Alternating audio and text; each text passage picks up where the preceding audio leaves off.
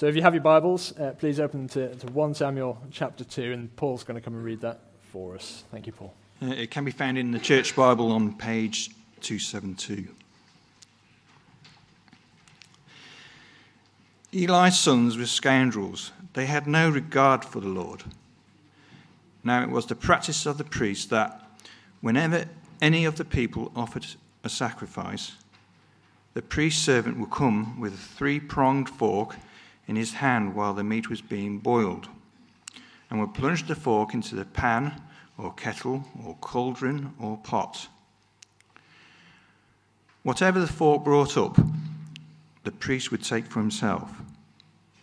This is how they treated all the Israelites who came to Shiloh. But even before the fat was burned, the priest's servant would come and say to the person who was sacrificing, "Give the priest some meat to roast. He won't accept boiled meat from you, but only raw." If the person said to him, "Let the fat beef burn first, and then take whatever you want," the servant would answer, "No, hand it over now. If you don't, I'll take it by force." This sin of the young men was very great in the Lord's sight, for they were treating the Lord's offering with contempt. But Samuel was ministering before the Lord, a boy wearing a linen ephod. Each year his mother made him a little robe and took it to him when she went up with her husband to offer the annual sacrifice. Eli would bless Elkanah and his wife, saying, "May the Lord give you children by this woman to take the place of the one she prayed for and gave to the Lord." Then they would go home. And the Lord was gracious to Hannah. She gave birth to 3 sons and 2 daughters. Meanwhile, the boy Samuel grew up in the presence of the Lord. Eli was very old and heard about everything his sons were doing to all Israel and how they slept with the women who served at the entrance of the tent of meeting. So he said to them, "Why do you do such things? I hear from all the people these wicked deeds of yours. No, my sons, the report I hear spreading among the Lord's people is not good. If one person sins against another, God may mediate for the offender. But if anyone sins against the Lord, who will intercede for them?" His sons, however, did not listen to their father's rebuke, for it was the Lord's will to put them to death. And the boy Samuel continued to grow in stature and in favor with the Lord and with people. Now a man of God came to Eli and said to him, "This is what the Lord says. Did I not clearly reveal myself to your ancestors' family when they were in Egypt under Pharaoh? I chose your ancestor out of all the tribes of Israel to be my priest, to go to my altar, to burn incense, and to wear an ephod in my presence. I also gave your ancestors' family all the food offerings presented to the Israelites. Why do you scorn my sacrifice and offering that I prescribed for my dwelling? Why do you honor your sons more than me by fattening yourselves on the choice parts of every offering made by my people Israel? Therefore, the Lord, the God of Israel, declares, I promised that members of your family would minister before me forever. But now the Lord declares, far be it from me. Those who honor me, I will honor, but those who despise me will be disdained. The time is coming when I will cut short your strength and the strength of your priestly house, so that no one in it will reach old age. And you will see distress in my dwelling. Although good will be done to Israel, no one in your family line will ever reach old age. Every one of you that I do not cut off from serving at my altar, I will spare only to destroy your sight and sap your strength, and all your descendants will die in the prime of life. And what happens to your sons, Hophni and Phinehas, will be a sign to you. They will both die on the same day. I will raise up for myself a faithful priest who will do according to what is in my heart and mind. I will firmly establish his priestly house, and they will minister before my anointed one always. Then everyone left in your family line will come and bow down before him for a piece of silver and a loaf of bread and plead, appoint me some priestly office so that I can have food to eat. Thank you very much. Do keep that bit of the Bible open. That will help us. Because a bit like that man of God turning up and saying things, we need to listen to what God has to say. So if we have our Bibles open to that, that would be great. Let me pray for us. Father, we ask now that your word would have the same kind of impact that it did then on that day, that it would come in and change things, it would challenge things, it would encourage, it would rebuke, that we would listen, that we would be changed. So please would now not just be a time of looking at some words and finding out what they mean, but would we be very aware that you are addressing us through your word. In Jesus' name, amen. Well, it's the day of the big match. Before the players get on the field, they're expecting a rough time. They've heard about the opposition, that they're a nasty lot. They're hard to play against. They're fond of a good foul. That the opposition fans are going to shout abuse at you whenever you're on the ball.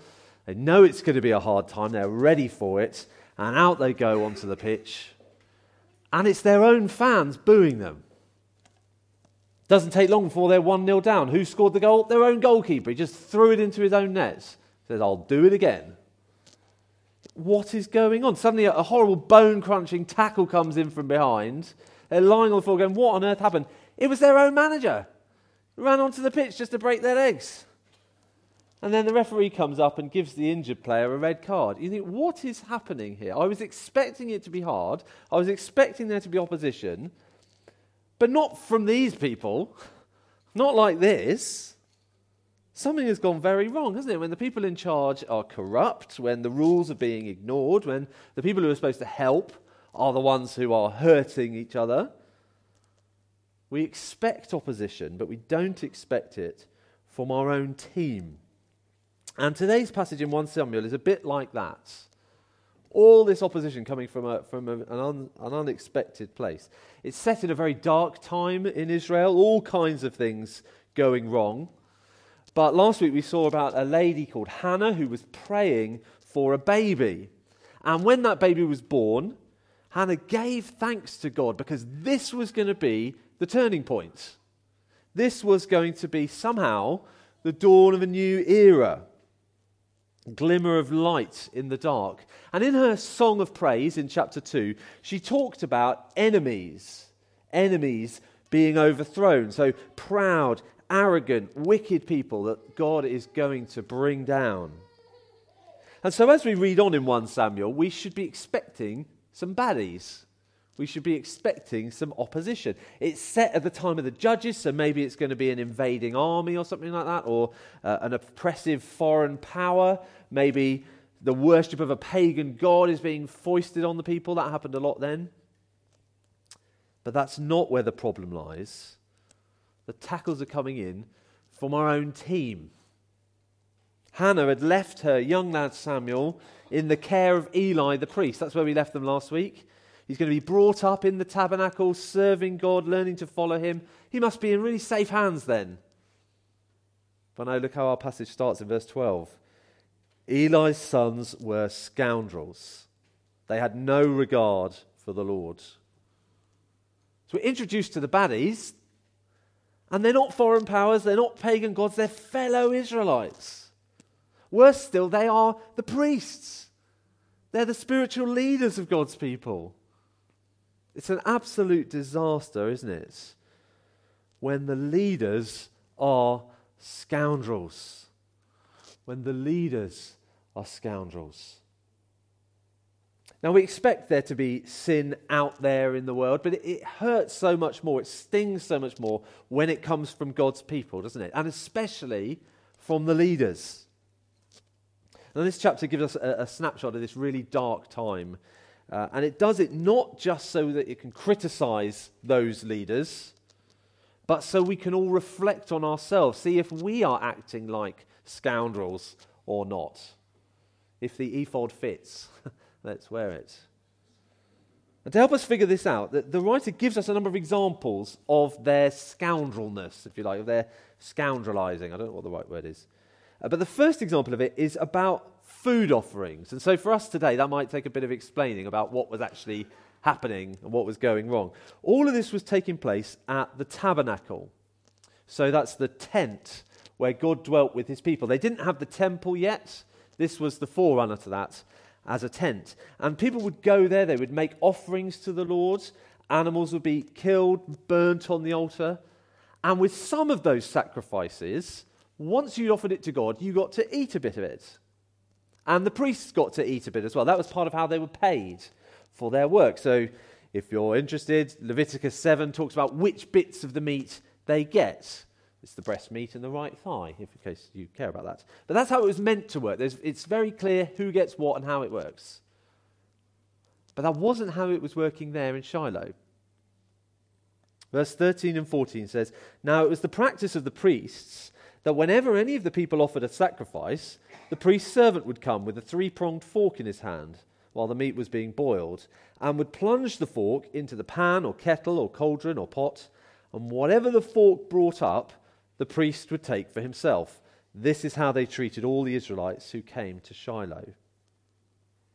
This fork thing was not a Bible thing. This is not something that God had told them to do. In all likelihood, they'd already taken the extra bits, the Leviticus 7 bits, and this was extra.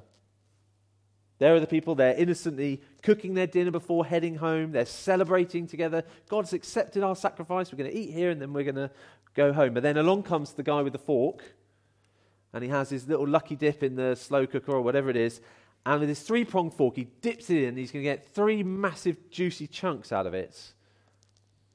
It's stealing, isn't it? It's not his bit. He's stealing from the people. And yet it gets worse, because they weren't just stealing from people, they were stealing from God. So look at verse 15. It says, "Even before the fat was burned, the priest's servant would come and say to the person who was sacrificing, 'Give the priest some meat to roast. He won't accept boiled meat from you, but only raw.' If the person said to him, 'Let the fat be burned first and then take whatever you want,' the servant would answer, 'No, hand it over now. If you don't, I'll take it by force.'"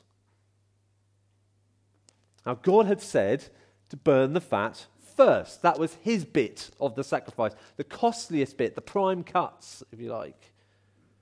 But Eli's sons thought, yeah, that's my favourite bit as well.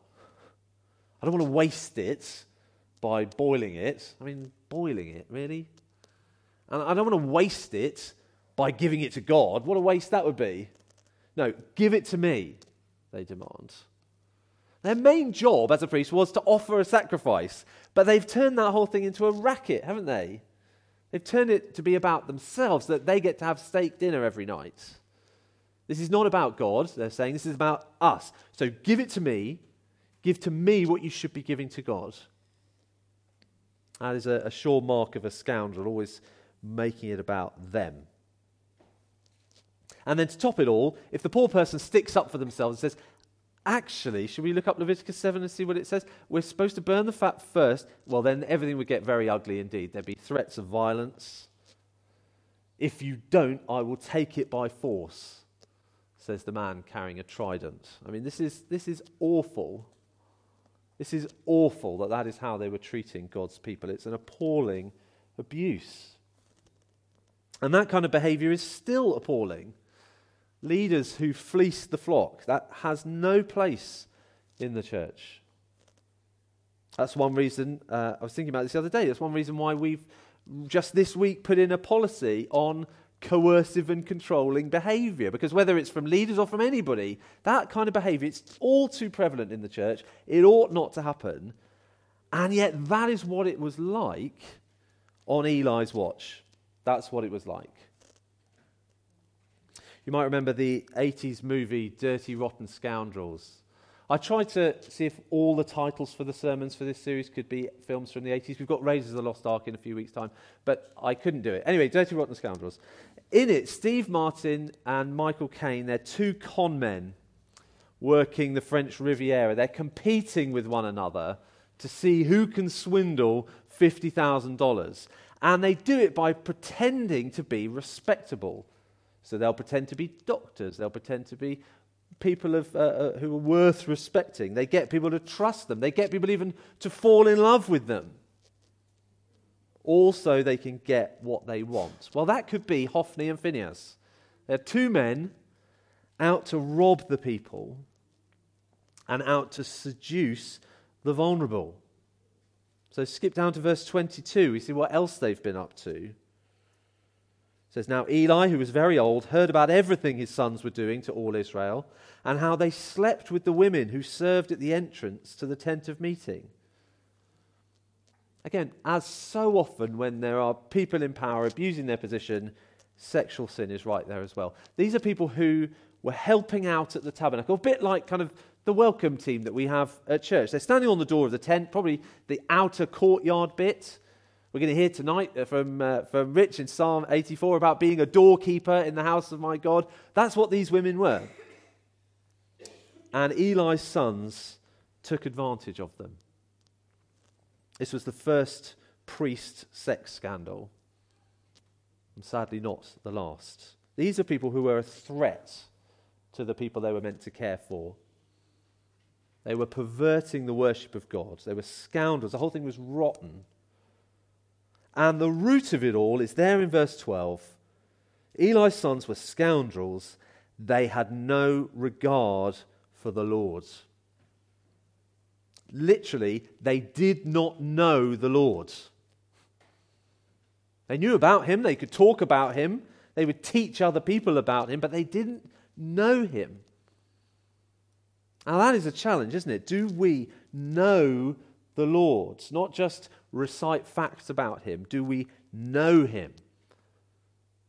Do we know his character? Do we have a relationship with him? Because Eli's sons, Hophni and Phinehas, they did not know God, and so they didn't care about him. They didn't care what he said. They had no regard for him. That's why they felt able to sin quite so high-handedly, so openly, without any shame.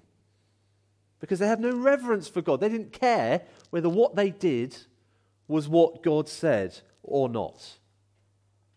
And so they sinned against the people they were stealing from. They sinned against those women on the door. But their biggest sin was against God. Verse 17. This sin of the young men was very great in the Lord's sight, for they were treating the Lord's offering with contempt. See, the one whose opinion counts more than all says, that is very bad. It is very great. Because they were acting as though God was a small thing, an insignificant thing, as if worshipping him, obeying his word, that's no big deal. Treating it with contempt. Whereas sin is a big deal because the Lord is a big deal. Are we treating him that way? Eli was not a good man, as we'll see. But even he can tell that his boys are scoundrels, that there is a problem. So verse 23 and onwards, he tries to challenge them. So he said to them, why do you do such things? I hear from all the people about these wicked deeds of yours. No, my sons, the report I hear spreading among the Lord's people is not good. Now there's an understatement, isn't it? That is not good. Parents read the school report. This is not good. It's so bad. It is common knowledge. The word has got around. All the rumours are true. These guys are scoundrels. And so often, one of the biggest ways you can tell something isn't right is how someone reacts when it's pointed out. See, if Hophni and Phinehas had apologized, if they'd repented, shown remorse, things might have been different, but they don't. It says they ignore him. At the end of verse 25, his sons, however, did not listen to their father's rebuke, for it was the Lord's will to put them to death. Now that is a very scary verse, because it doesn't say what we think it should. It doesn't say God judged them because they did not listen. It says they did not listen because God was judging them. Isn't that interesting? There seems to have been a point at which their sin is locked in as their final answer, when they're so settled in their sin that the Lord determines, no, they have crossed a line they cannot go back from. Now, we don't know where that line is. We don't need to know where that line is. We just need to know that we need to repent. If we are challenged on our sin, there is an urgency about it, about how we respond. We have to listen. We must turn away from it. We've got to repent of our sins of selfishness, of belittling God, our sexual sins. We need to do what these two young men failed to do, which was to listen, to hold our hands up, admit it, and repent. Because there will come a time when enough is enough. Hophni and Phinehas, they did not know the Lord, but the Lord knew them. And so he sent to Eli a prophet, someone who would tell him in no uncertain terms what he thought of the situation. So in verse 27, now a man of God came to Eli and said to him, this is what the Lord says. Look, this is what you need to hear. Not your own opinions, not your own self-justifications, but the big thing, what does God say about this? This is the first time in the book of 1 Samuel that God directly speaks. And as happens throughout the book, God's word comes crashing in to set things straight. It's a word that comes in and it should reassure us that the situation looked absolutely chaotic, that sin was winning, the leaders are dirty, rotten scoundrels, but reassures us that God is still at work. He's already on the move to bring about his purposes. He's going to root out that evil. He's going to replace it with something better. And so this unnamed prophet, this man of God, brings a word of judgment and a word of promise. We're going to see the judgment first, which is that the Lord will bring down the scoundrels. He absolutely will. The Lord will bring down the scoundrels. They are going to face justice. The man of God points out how Eli and his sons have failed to live up to their holy calling. So in verse 27, this is what the Lord says. Did I not clearly reveal myself to your ancestors' family when they were in Egypt under Pharaoh? I chose your ancestor out of all the tribes of Israel to be my priest, to go up to my altar, to burn incense, and to wear an ephod in my presence. I also gave your ancestors' family all the food offerings presented by the Israelites. So the Lord is saying, look, was I not clear?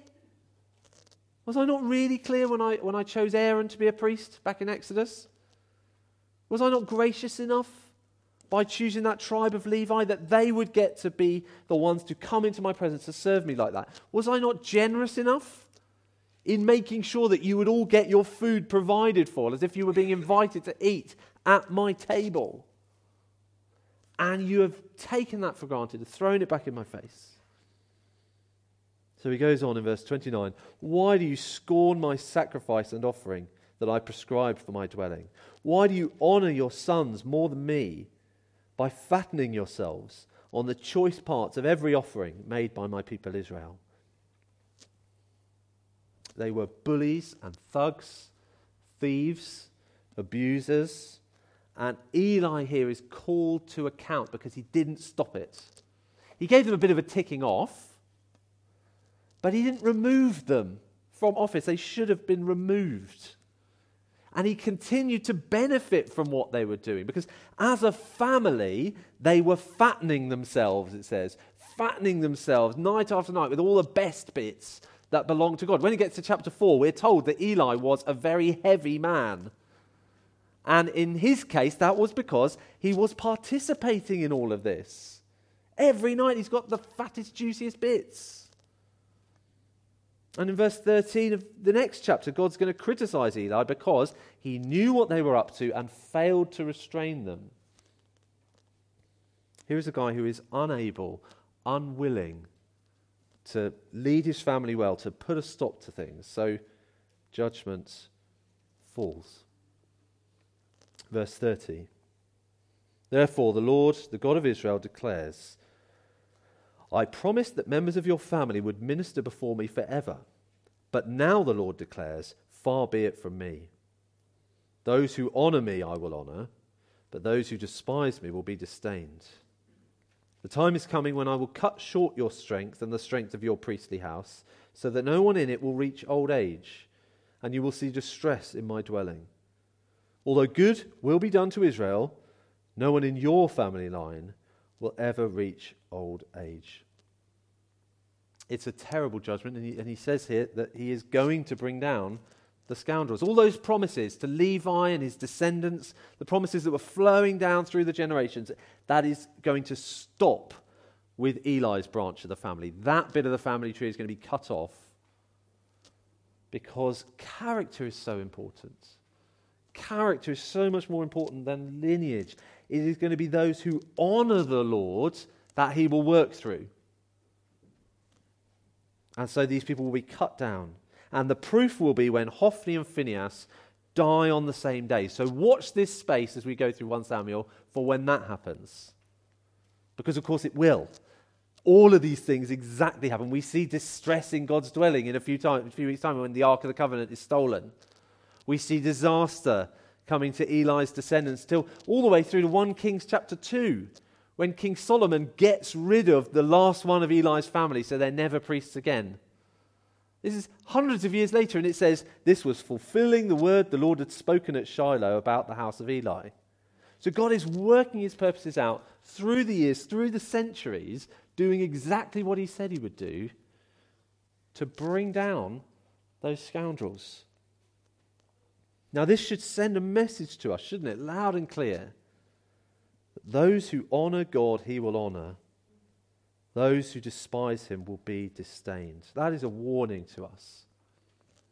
That for those who behave like scoundrels, who ignore rebukes, will be brought down, won't escape justice. We have to turn back. We have to turn back to God. But it should also be a huge comfort, shouldn't it, that scoundrels will not get away with it forever. That those people who were intimidated by Hophni, those people who had their offerings stolen by Phinehas, they would see justice in the end. Now, when we are sinned against, whether that's by leaders or by anybody else, we don't always see justice in our lifetime. That is a painful reality that we need to live with. But we can rest assured that God sees, that God knows, and he will honor those who honor him. And one day, God will turn everything around so that Hannah's song from chapter 2 comes true. Chapter 2, verse 6 to 8. The Lord brings death and makes alive. He brings down to the grave and raises up. The Lord sends poverty and wealth. He humbles and he exalts. He raises the poor from the dust, lifts the needy from the ash heap. He seats them with princes and makes them inherit a throne of honor. We're being told to look forward to a day when everything turns around and the proud are humbled and the humble are lifted up. Which leads us to that word of promise that the prophet brings. It isn't all judgments. Not only is the Lord going to bring down scoundrels, the Lord will raise up a faithful priest. The Lord will raise up a faithful priest. Verse 35. God says, I will raise up for myself a faithful priest who will do according to what is in my heart and mind. I will firmly establish his priestly house, and they will minister before my anointed one always. That is what we need, isn't it? When we're reading this chapter, it's so bleak, it's so horrible. We think, if only somebody would come and just do it properly, Can't we just have a faithful priest, someone who isn't doing it for themselves or following their own ideas, someone who does what is on God's heart and mind? The world is crying out for that, isn't it? For leaders who don't abuse their position. Well, we're told here that person is coming. And short term, that person was Samuel. Now, we haven't mentioned him much in the sermon so far, but there are little mentions of him sprinkled through the story. And every time it comes in, there's this sort of jarring contrast to the evil of Eli's sons. So just before we're told that Eli's sons are scoundrels in verse 12, in verse 11 we've been told the boy ministered before the Lord. Then later on, just as we've been told about them stealing the best bits of the meat, verse 18 gets thrown in. But Samuel was ministering before the Lord. So it wasn't all like this. There was this terrible stuff, but there was Samuel. Straight after those boys ignored their dad's rebuke, verse 26 mentions, and the boy Samuel continued to grow in stature and in favour with the Lord and with people. Straight at the end of our passage, once judgment's been pronounced, chapter 3 will start like this. The boy Samuel ministered before the Lord. Over and over and over, just dotted through the story, the writer is saying, don't forget about Samuel. Don't give up hope. I know it looks horrible, that everybody in charge seems to be awful, but don't forget there is Samuel quietly growing up in the background. There is another way to this. It isn't sin or nothing. There is a faithful one coming. And we're given a little contrast. Again, just before Eli has his failed confrontation with his sons, we get this different family portrait in verses 18 to 21. As we get one last glimpse of Samuel's mum. They don't feature in the story after this. As every year, his parents come to the tabernacle just as they did before. They may well have visited him at other times, but every time they come for that annual sacrifice, they keep honouring the Lord. So Hannah doesn't get her prayer answered and then ditch God. She continues to be faithful. They come every year. And whenever they visit, she brings sort of the next size up in his little priestly uniform. It's a lovely picture, isn't it? As we see Eli's family are on the way down, and Hannah's family, this poor, humble woman who was an absolute wreck just a chapter before, we see her being blessed. The Lord being gracious to them, it says. Meanwhile, verse 21, the boy Samuel grew up in the presence of the Lord. Now, I've got no idea what Samuel actually did. It is hard to think how a 5-year-old would be a huge asset to the work in the tabernacle. But he was learning. He was growing. God was forming him just as he does with us, one day at a time. So yes, the leaders are scoundrels, but God was quietly raising up this faithful priest, slowly, under the radar, which is so often how God works, isn't it? When we look at our lives, we look at the situation, it just looks so bleak. We just don't know what God is doing quietly, slowly, under the radar. But this story points as well beyond Samuel, doesn't it? Just read verse 26 again. And the boy Samuel continued to grow in stature and in favour with the Lord and with people. I don't know if that reminds you of anybody. From Luke chapter 2, verse 52, which says, and Jesus grew in wisdom and stature and in favour with God and man. And that is from the story where Jesus was a boy and his parents were making their annual visit to the temple. This is a deliberate link back to Samuel.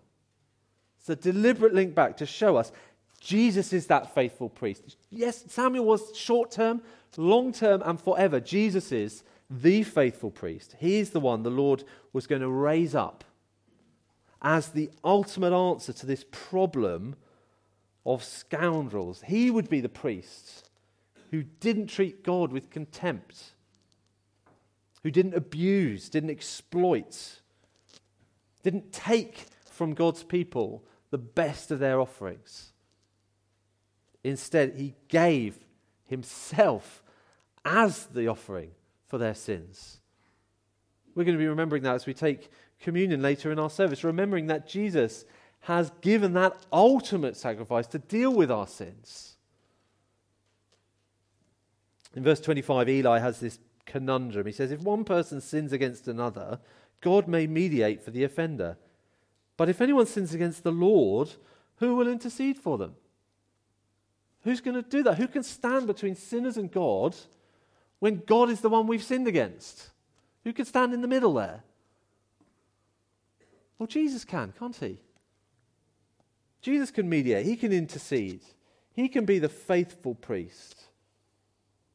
Only as fully human, fully divine, can he represent God to us and us to God and stand in the middle to deal with our sin.